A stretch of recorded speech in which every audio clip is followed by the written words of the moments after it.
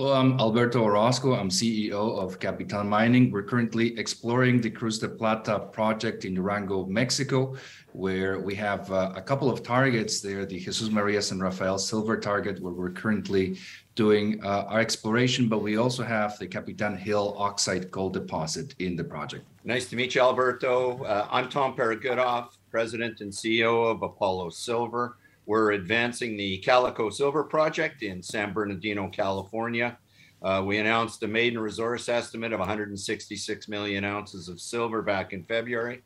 And since then, we've been drilling and recently put out some additional news around those results this morning, in fact. And again, all results are positive. And in addition to California, we've got the Arizona Silver District, where we've commenced some initial target definition with the objective of getting drills out there sometime in first quarter of 2023. My name is Michael Conard. I'm the founder and CEO of Vizsla Silver. Vizsla Silver's goal is to become a large-scale producer of silver and gold from the Panuco district in Sinaloa, Mexico. In March of this year, we put our maiden resource out, which was a combined 106 million ounces of silver equivalent. We're very rapidly progressing the project with 9 drill rigs turning as we speak, and our goal is to put an updated resource out towards the end of this year. Following that, the company will continue to explore its very large-scale high-grade district, in addition to the continued exploration at the new discovery of the Copala Flatline vein. The future is very bright for Vizsla, and we intend to continue to update and grow our resources and move through to production. Right. Thank you very much, gentlemen. Lovely to have you all on the show. And we are going to learn a lot about silver markets today. Alberto, I'm going to start with you. Mexico, open for business? Open for business. So far, Mexico is the largest producer of silver in the world. Not surprisingly, 2 of the companies today are exploring in Mexico for silver. Great geological potential. It has been perhaps a little bit more challenging than in previous years or previous cycles, but we're still open for business. And proof of that is that a number of mining companies have been able to explore and advance projects in recent years. Right, and Tom, I'm gonna flip around everyone and then sort of come back to the more broad-based questions. I mean, Tom, you're California and Arizona. Yeah. You know, people talk about tier 1 jurisdictions. They talk about the Fraser Institute, this, that, and the other. California comes under a bit of stick, though.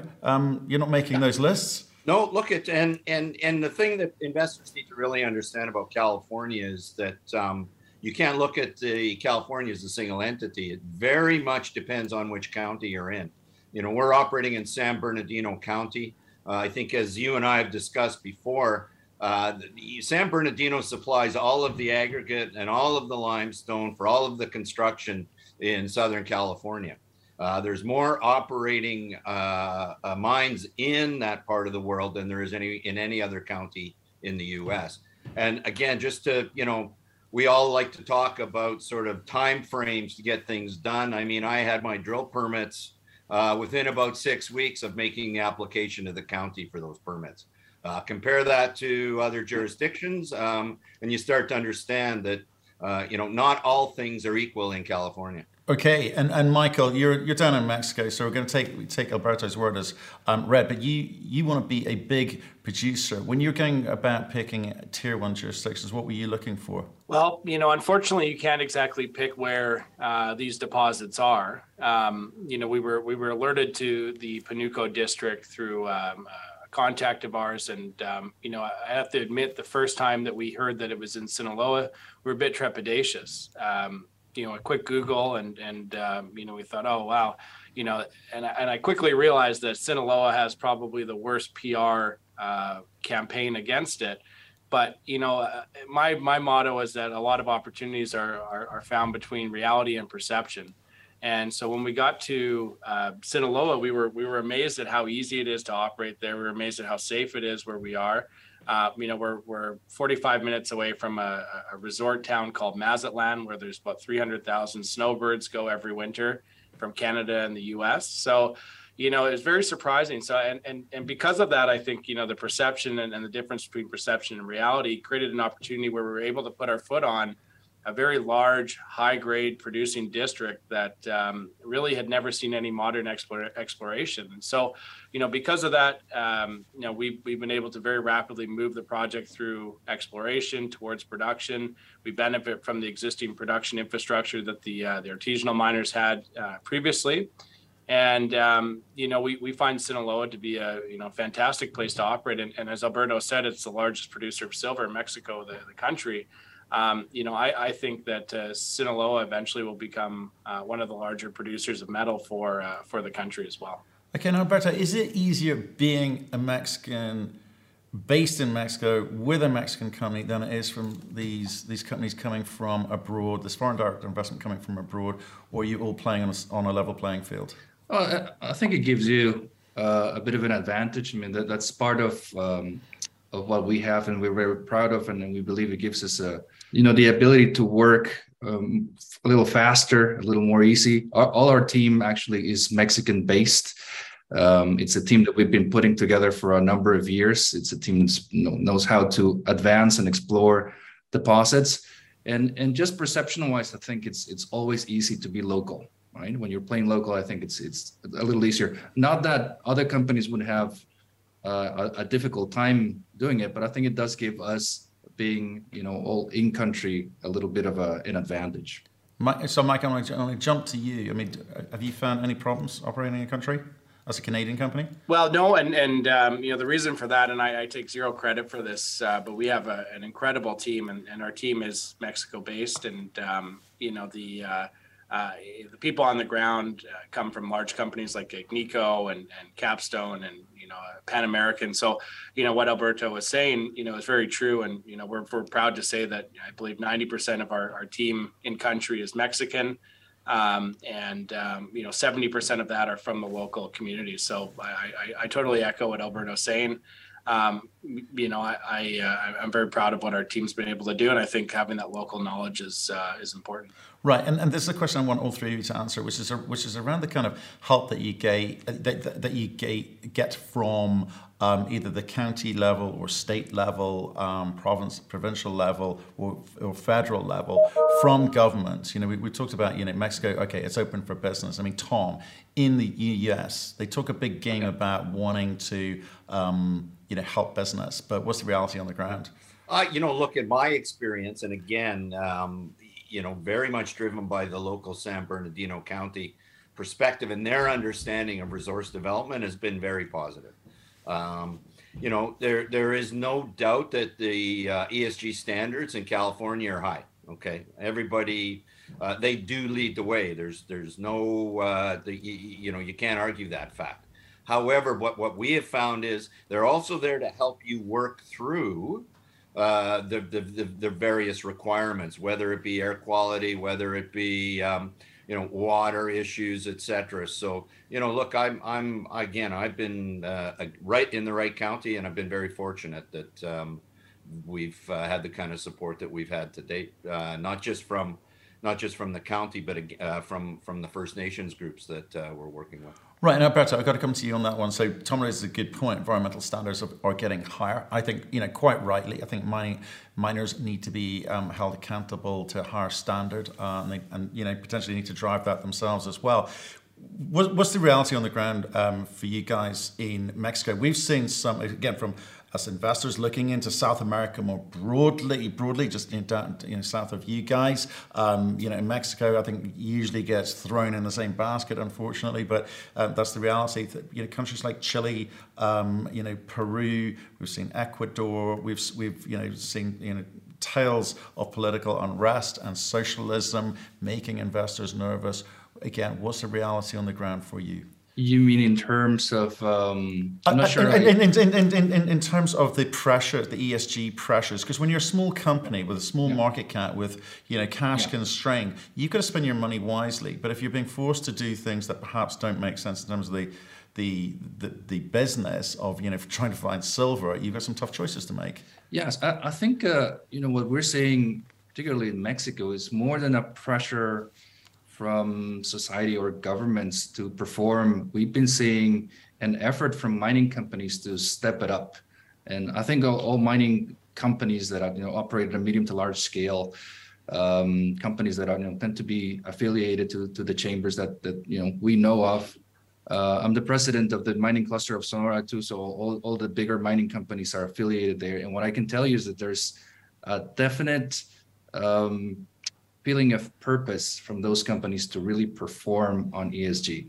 And there's a number of initiatives. We could do a whole show talking about it, but all of these aspects, environment, society, governance, that I think in some cases, even some of the mining companies in Mexico might be doing better than in other parts of the world. They're being innovative.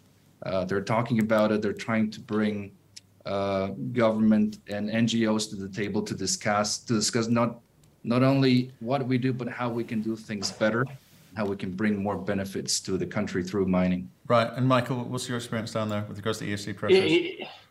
I think that's very true. It's funny. A lot of questions that we get, being CEOs of mining company is, well, how are you kind of being strong-armed or forced into ESG? And there's also the aspect of this business that is anti-ESG as well, right?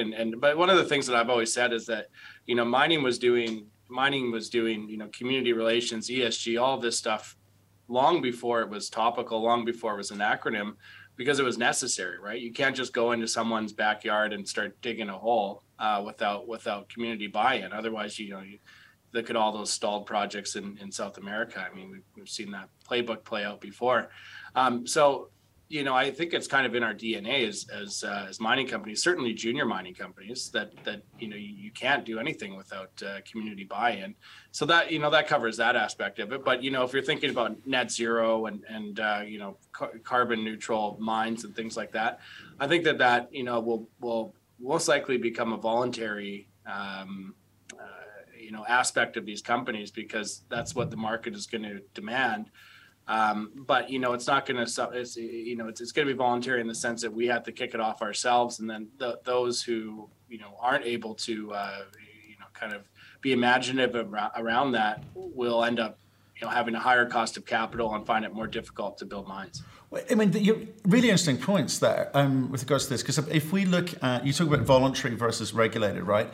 Or at least, some oversight on these things. And if voluntary is an interesting concept, because different people have different standards, different companies have different standards, potentially because of their state of growth, may have very little money and very little options, and bigger companies perhaps got a little bit more choice there. I spoke to a CEO of a $2 billion company this morning. He's kind of looking at some of these net zero carbon and carbon credit initiatives out there, and said most of them he doesn't believe in, not because he doesn't believe in the concept, but he thinks that there's a kind of synthetic component about going out and buying carbon credits against a forest which already exists, saying, well, we won't cut this one down, but we'll cut the one down next door. That doesn't feel real to him. So do you know what I mean? So that there's big companies are starting to think long and hard about what those sorts of things mean. And then when we've got situations like we have in Europe, where politicians are getting involved in the kind of environmental decision making around energy production, again, there's a big polarizing argument going on there about what's right and what's wrong. So, how do you feel that the industry does need some kind of regulation or some kind of yardstick which is equitable across? It means the same thing for all companies across the industry. I mean, Tom, how do you view this? Should you I do think that you do need standards to be set, but then you need to give people the flexibility to meet those standards in the situation that they're in, which, let's be honest, they're all unique. Okay, each mine you go to has a unique set of circumstances. So I do applaud the objective of setting standards, but again, give people the flexibility. And then I think from our perspective, then we need to right size those. What are the intent of these things? Obviously carbon neutral for an exploration group is a completely different proposition than carbon neutral for Escondida, for example. Give me the regs, give me some flexibility to meet those regs, and make sure then internally with my management team and my board, I right size it, and they can change as we grow.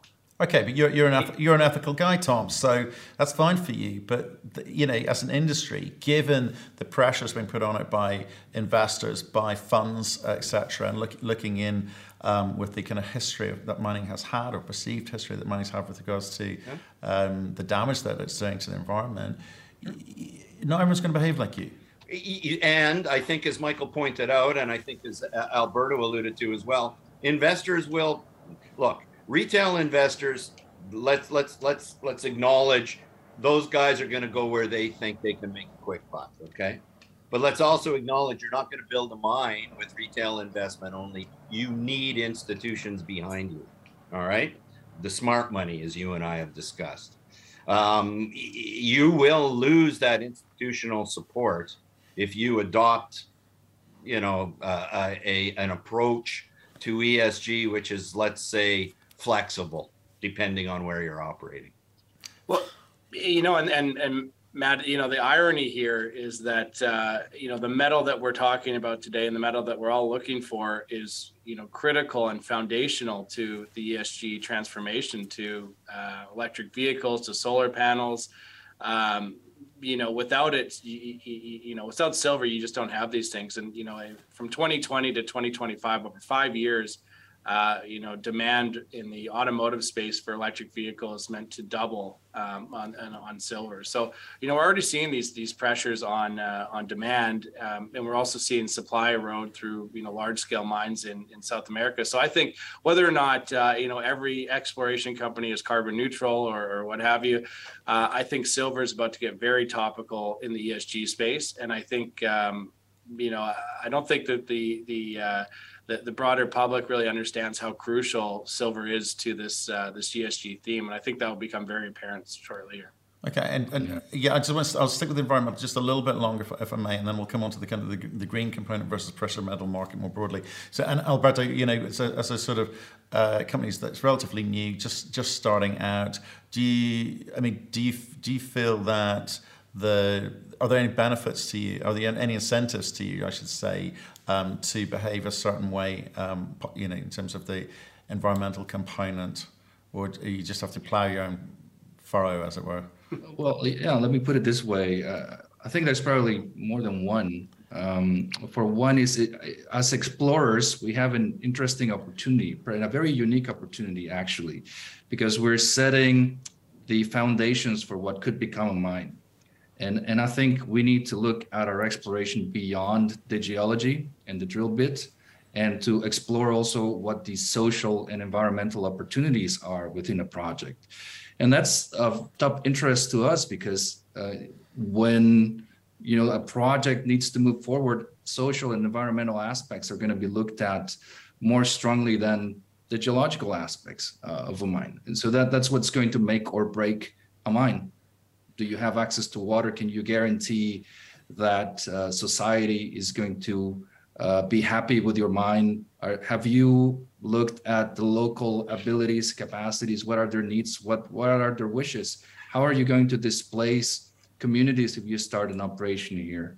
And you have to look at it as building sustainable growth. And sustainable tends to be a controversial word in mining because it's an extractive industry, but you can build sustainable economies through mining.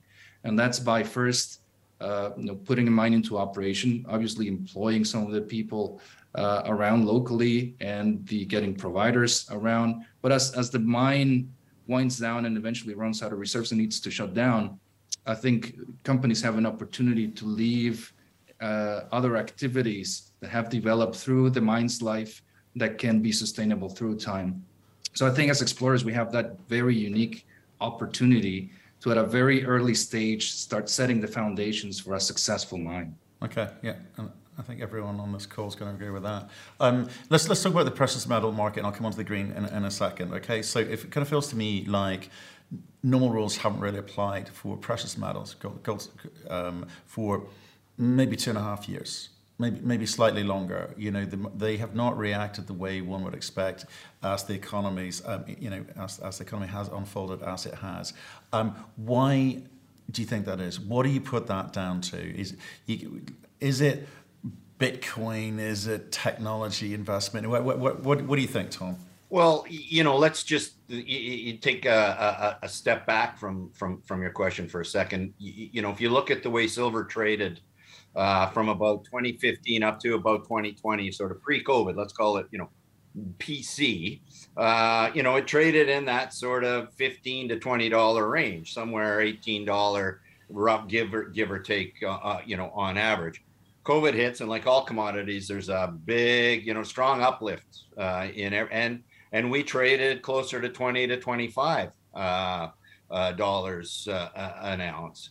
And the question now is, okay, we with the combination of obviously a recognition finally by central banks that printing all of this money has been a little tough on inflation, and second is the interest rate increases that we're seeing is starting to now make everybody think about a recession. Risk has come off. A lot of money is, as you pointed out in the pre-discussion, a lot of investors are really wondering where they go now. And precious metals have been impacted by all of that macro sort of impact. What I'm always talking to my investors about is the fact that, when it turns, and it is going to turn, everybody on this call has, we've seen this play before. It is going to turn. And when it turns, when you look at the precious metal sector, silver tends to A, come back more strongly, and B, come back more quickly. And so I think for patient investors in the silver space, and as Michael pointed out, we're not just the precious metal, right?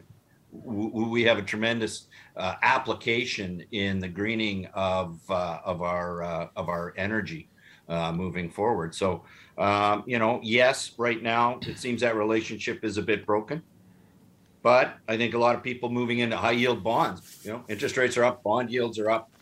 I'm going to just wait and see how this plays out. But when it comes back, I think it's going to rush. I mean, Michael, you've got to agree with that. Like, you're not just the CEO of Vizsla, you're also a partner in Venture Capital. You guys pick theses. You pick long-term theses which you invest into. So, what was your belief about silver when you kind of kicked this off? Because you had a very sort of meteoric rise, but in this market, are even you nervous about it? Yeah, I mean, you got to be a little bit nervous, but that's just kind of human nature. And then you shake that off and realize that this is where money's made, right? This is, the crash of 2020 was exactly, the time to buy. And, this is exactly the time to buy right now if you want to make money in the space. It doesn't work to buy it at the top. So, that's how I've been looking at it. And, I thought I was going to have a slower summer, but we've been working nose to the grindstone all summer here, because this is when you do deals and you work hard and create momentum. And so from my perspective, this price drop has created an opportunity to enter the stock that's a third of what it was in the fall of last year. I think this is a great time to be buying the stock. Insiders, when we come out of a blackout, will be buying the stock right now for Vizsla. But just to go back to the precious metals theme here, and as Tom mentioned here, silver always lags and outperforms, and it also swings a little bit harder than gold does. But if you look at gold and gold being kind of that benchmark for the precious metals, it's held in there relatively well compared to the S&P. Now, the big pressure against it, of course, is a very strong US dollar. And the US dollar is only strong in relation to other currencies. So, if you think about it through that, if you take that apart a little bit, and if you look at the strength of the dollar index, that's the strength of the US dollar against a crumbling euro. So, it's the best out of the group of bad currencies. Sorry, but, and that's really why it has a relative strength. And so, that relative strength against an ounce of gold is what's caused a bit of pressure on it. But if you look at gold in the context of other investments, it's done very, very well, and it has acted as a safe haven.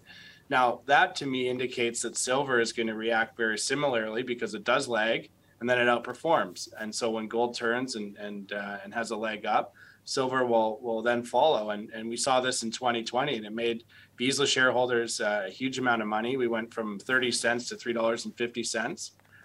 Right now, the company is fundamentally, it's far better than it was at $3 the first time around. We own the project. We have a huge resource. We're working very hard to increase that resource. So, if you look at things kind of on a fundamental and risk reward basis, I think this is an incredible opportunity to be buying.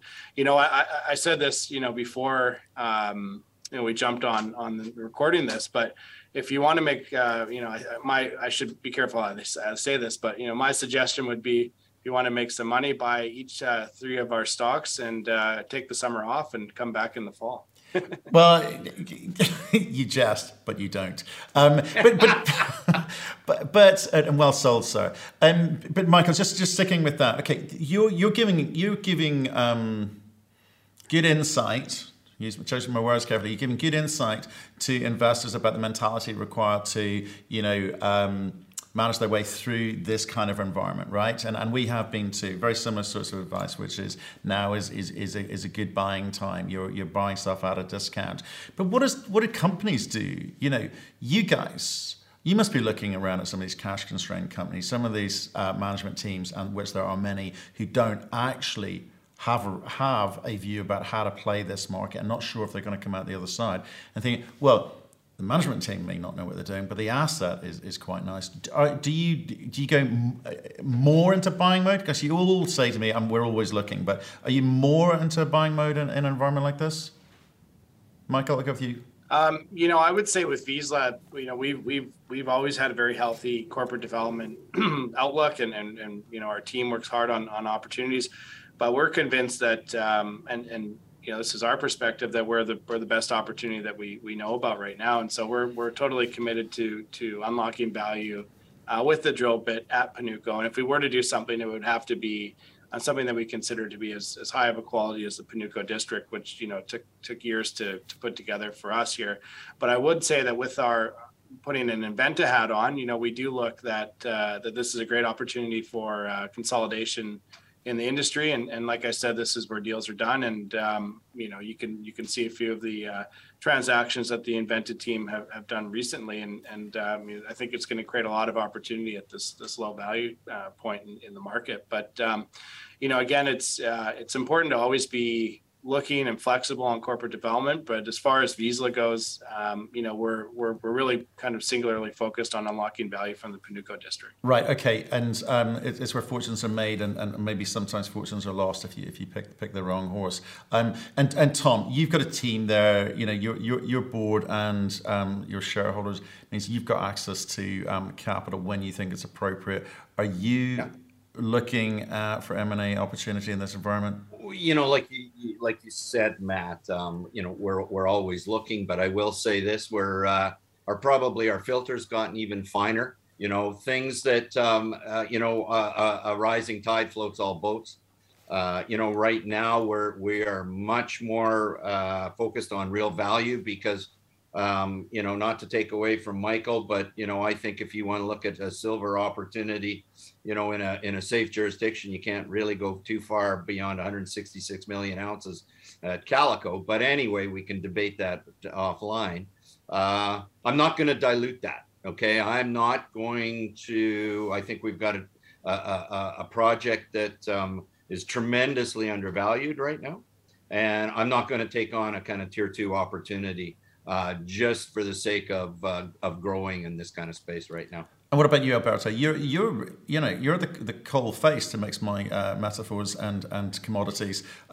You must see projects and assets, be aware of projects in Mexico, as you say, one of the great historic self-producing countries in the world.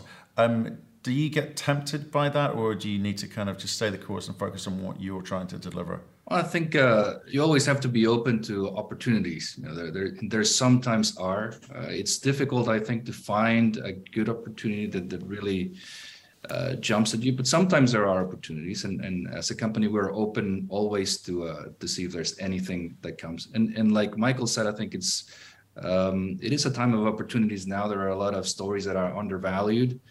Whether there's one out there for Capitan, we'll see. But there are definitely some stories, particularly in Mexico, I think that are way undervalued. Okay, and I want to talk about the markets more broadly, if I can, and just in terms of, again, you've given us the kind of sales pitch for silver, but like I said, very nervous investors out there trying to work out how they treat their cash. Do you think they're right to be in kind of risk off, cash in hand mode for now? There may be people out there like hunting for the bottom of this cycle. There may be people who are just, quite frankly, I don't have as much disposable income or discretionary spend as I perhaps did before COVID came along and changed the inflationary environment. I mean, how do you empathize, sympathize with that, or do you think they're missing out on deals? Tom, what do you reckon? Look at it's always difficult to pick the bottom. Okay, but I think in the current where we're currently at, when it turns, it's going to turn pretty sharply and turn pretty quickly. So I think that people who are 100% out are probably not right. People who are 100% in are probably not right.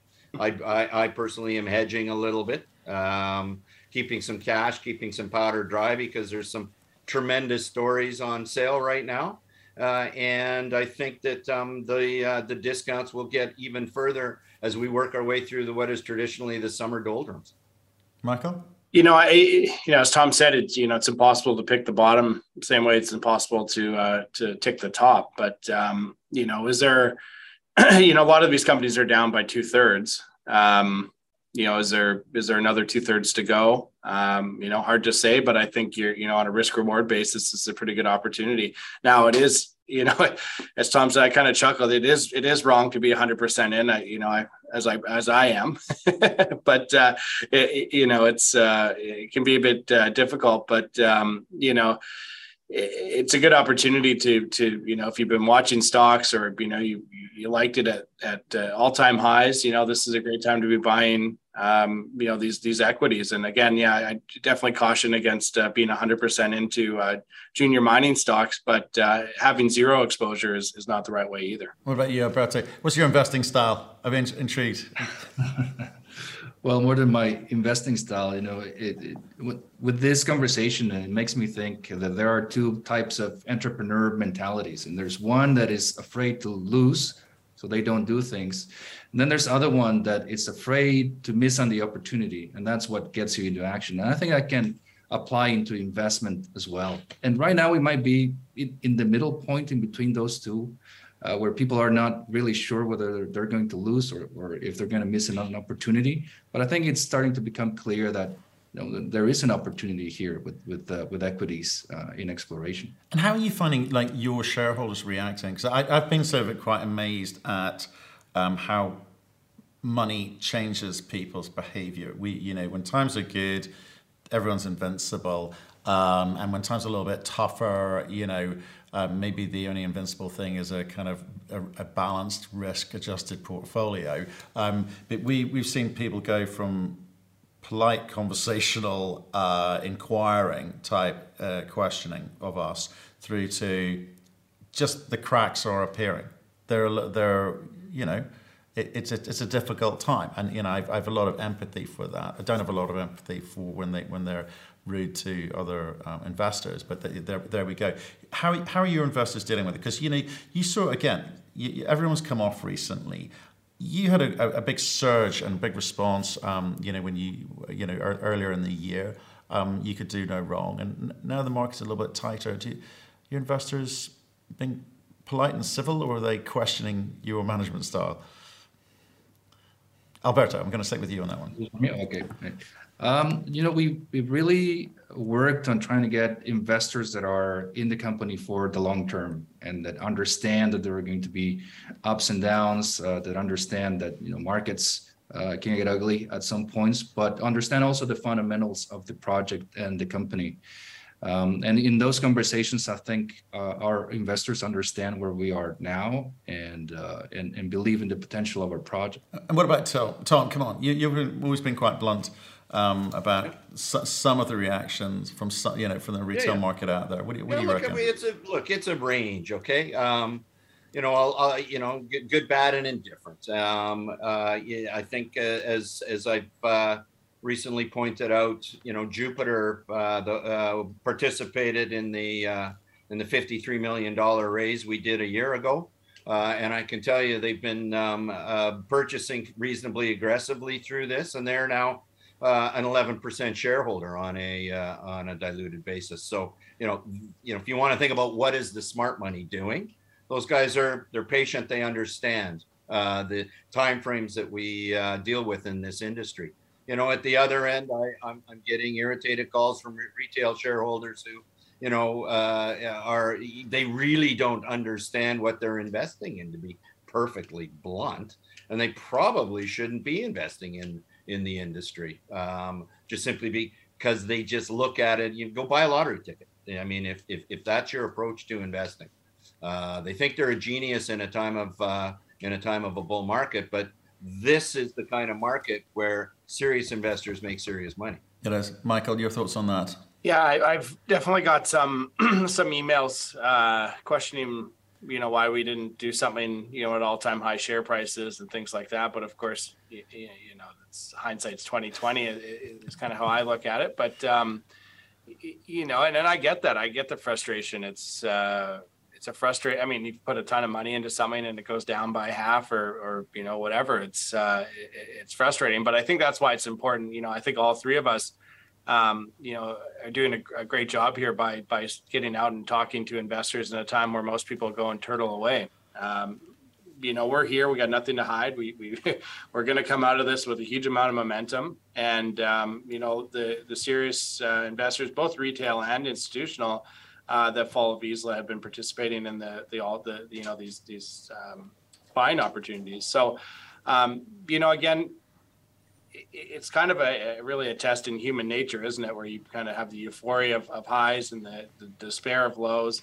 But if you can kind of keep a cool head, you can make a hell of a lot of money during this time. Cool, calm and collected. Look, I'm going to ask each of you to kind of take us out with like a 2-minute sales pitch for your own projects. Michael did such a good one for all three of you at the beginning, but I'm going to ask you this anyway.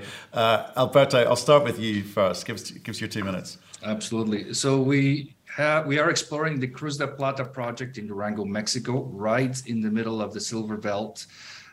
This is a project that holds the original mines of the Peñoles Mining Company. These were the Jesus Maria and the San Rafael silver mines that were operated back in the late 1800s, as is the case with many Mexican projects, all mines that get rediscovered. And we've been expanding on that trend. We own most of a 3-kilometer trend of silver veins that are really continuous in both that strike continuity and down dip. We found that they're really continuous, and they have great continuity on thickness as well, around averaging roughly 10 meters. And on top of that, we know that we are in early stage of discovery, even though this is developed to some point, because there's a resource, 15 million ounces of silver, 300,000 ounces of gold in a gold oxide deposit. We're still at an early stage of discovery, particularly in the silver. Now, on top of all this, we also have the Capitan Hill oxide gold deposit. That's where the 300,000 ounces of gold are located. And that's where we focused at the beginning of the company, because pivoting to the silver. And just that we haven't issued a new resource on that, but that we've roughly grown the footprint of that deposit by double. So that's where we're at now. We believe the future is mostly with the silver potential, where we continue to find a lot more new data through our drill program that is encouraging us to feel that there's a really big system for the silver here. And just to finish it off, we only have 53.7 million shares issued. That's not a lot compared to most other companies out there. No warrants. We've tried to grow this company very responsibly and to try to keep just that share ownership really tight. And I think we've managed to do that. Thank you very much, Tom. Sure. Look, I'm going to steal from Michael. Sorry. I absolutely agree with the sentiment around opportunity lies in that space between perception and reality. Okay. And I think there's a perception around resource development in California that is not the reality that we are seeing in San Bernardino County. So, I think from an investor perspective, when you look at Apollo, you've got to look at the silver resource. It's one of the largest undeveloped silver resources in not just the continental US, but in North America. I think that The other thing that investors have to look at are the fundamentals, and it's around team. You give the right team the wrong project, they'll quickly move on and get the right project. Conversely, you give the wrong team the right project, and you're going to burn some capital. So you got to have you got to have team, you've got to have access to capital, you've got to have a treasury that's going to help you move through this difficult time. And I think from what you'll find in Apollo is we tick all those boxes. All the investors need to really think about is that perception versus reality when it comes to resource development in California. Thank you. And Michael? So at the beginning, I said that, Vizsla's vision is to become a large-scale producer of silver and gold through the Panuco district. And, that certainly has been our vision from the beginning. But what's changed recently is that I think it's clear that we're going to have a multi-100 million ounce district here. And there's a few reasons for that. We've had success. We had our initial discovery at the Napoleon vein back in spring of 2020. And since then, we've grown that and Tajitos into a very large resource, over 100 million ounces of combined silver equivalent. When I talk about silver equivalent, it's silver dominant and gold. There's very little base metals. But what's changed recently is that we made a discovery of a flat-lying, as opposed to a vertical structure, a flat-lying Copala vein. And Copala has been a real game changer for us because it's allowed us to add ounces very, very rapidly, but it also gives us the pathway to a larger scale underground mine there with the flat line orientation of the Copala vein. So that in combination with the existing resource that we put out in March has really opened the scale of the project. And I would urge investors that are following Vizsla to follow developments at Copala, because we're putting out news every 2 weeks basically from either Napoleon, Tajitos, or Copala, and it's every news release we put out is substantially growing the resource. And why that's important is, as we come out of this market, Vizsla, we've just recently listed on the New York Stock Exchange. I believe that we're going to, lead the pack here with momentum. We have 9 rigs turning. We have, growth profiles along all of our veins. But the craziest part about all this, and if you remember one thing from this panel, this presentation, is that where we have our resource is less than 5% of the overall vein strike. So we're closing in on 100 kilometers of vein strike in the district. We've drilled and put a resource on less than 5% of that. So this district can grow very rapidly. We have excellent production infrastructure, and I think it's going to be a very exciting time as we exit this bear market here. Brilliant, guys. Great summaries there. I'm in danger of becoming a silver bug now. I'm a converted. So like anyone listening to this, these are 3 companies where I respect what the teams are doing on the ground, doing things the right way, in a real way, in difficult times at the moment, but these are the guys more likely to succeed when we come out of this dip. So Alberto Orozco, CEO of Capitan Mining, Tom Peregudov, President and CEO of Apollo Silver, and Michael Connor, President and CEO of Vizsla Silver. Thank you very much for your time today. Thank you. Thanks. All right. Thanks, Matt.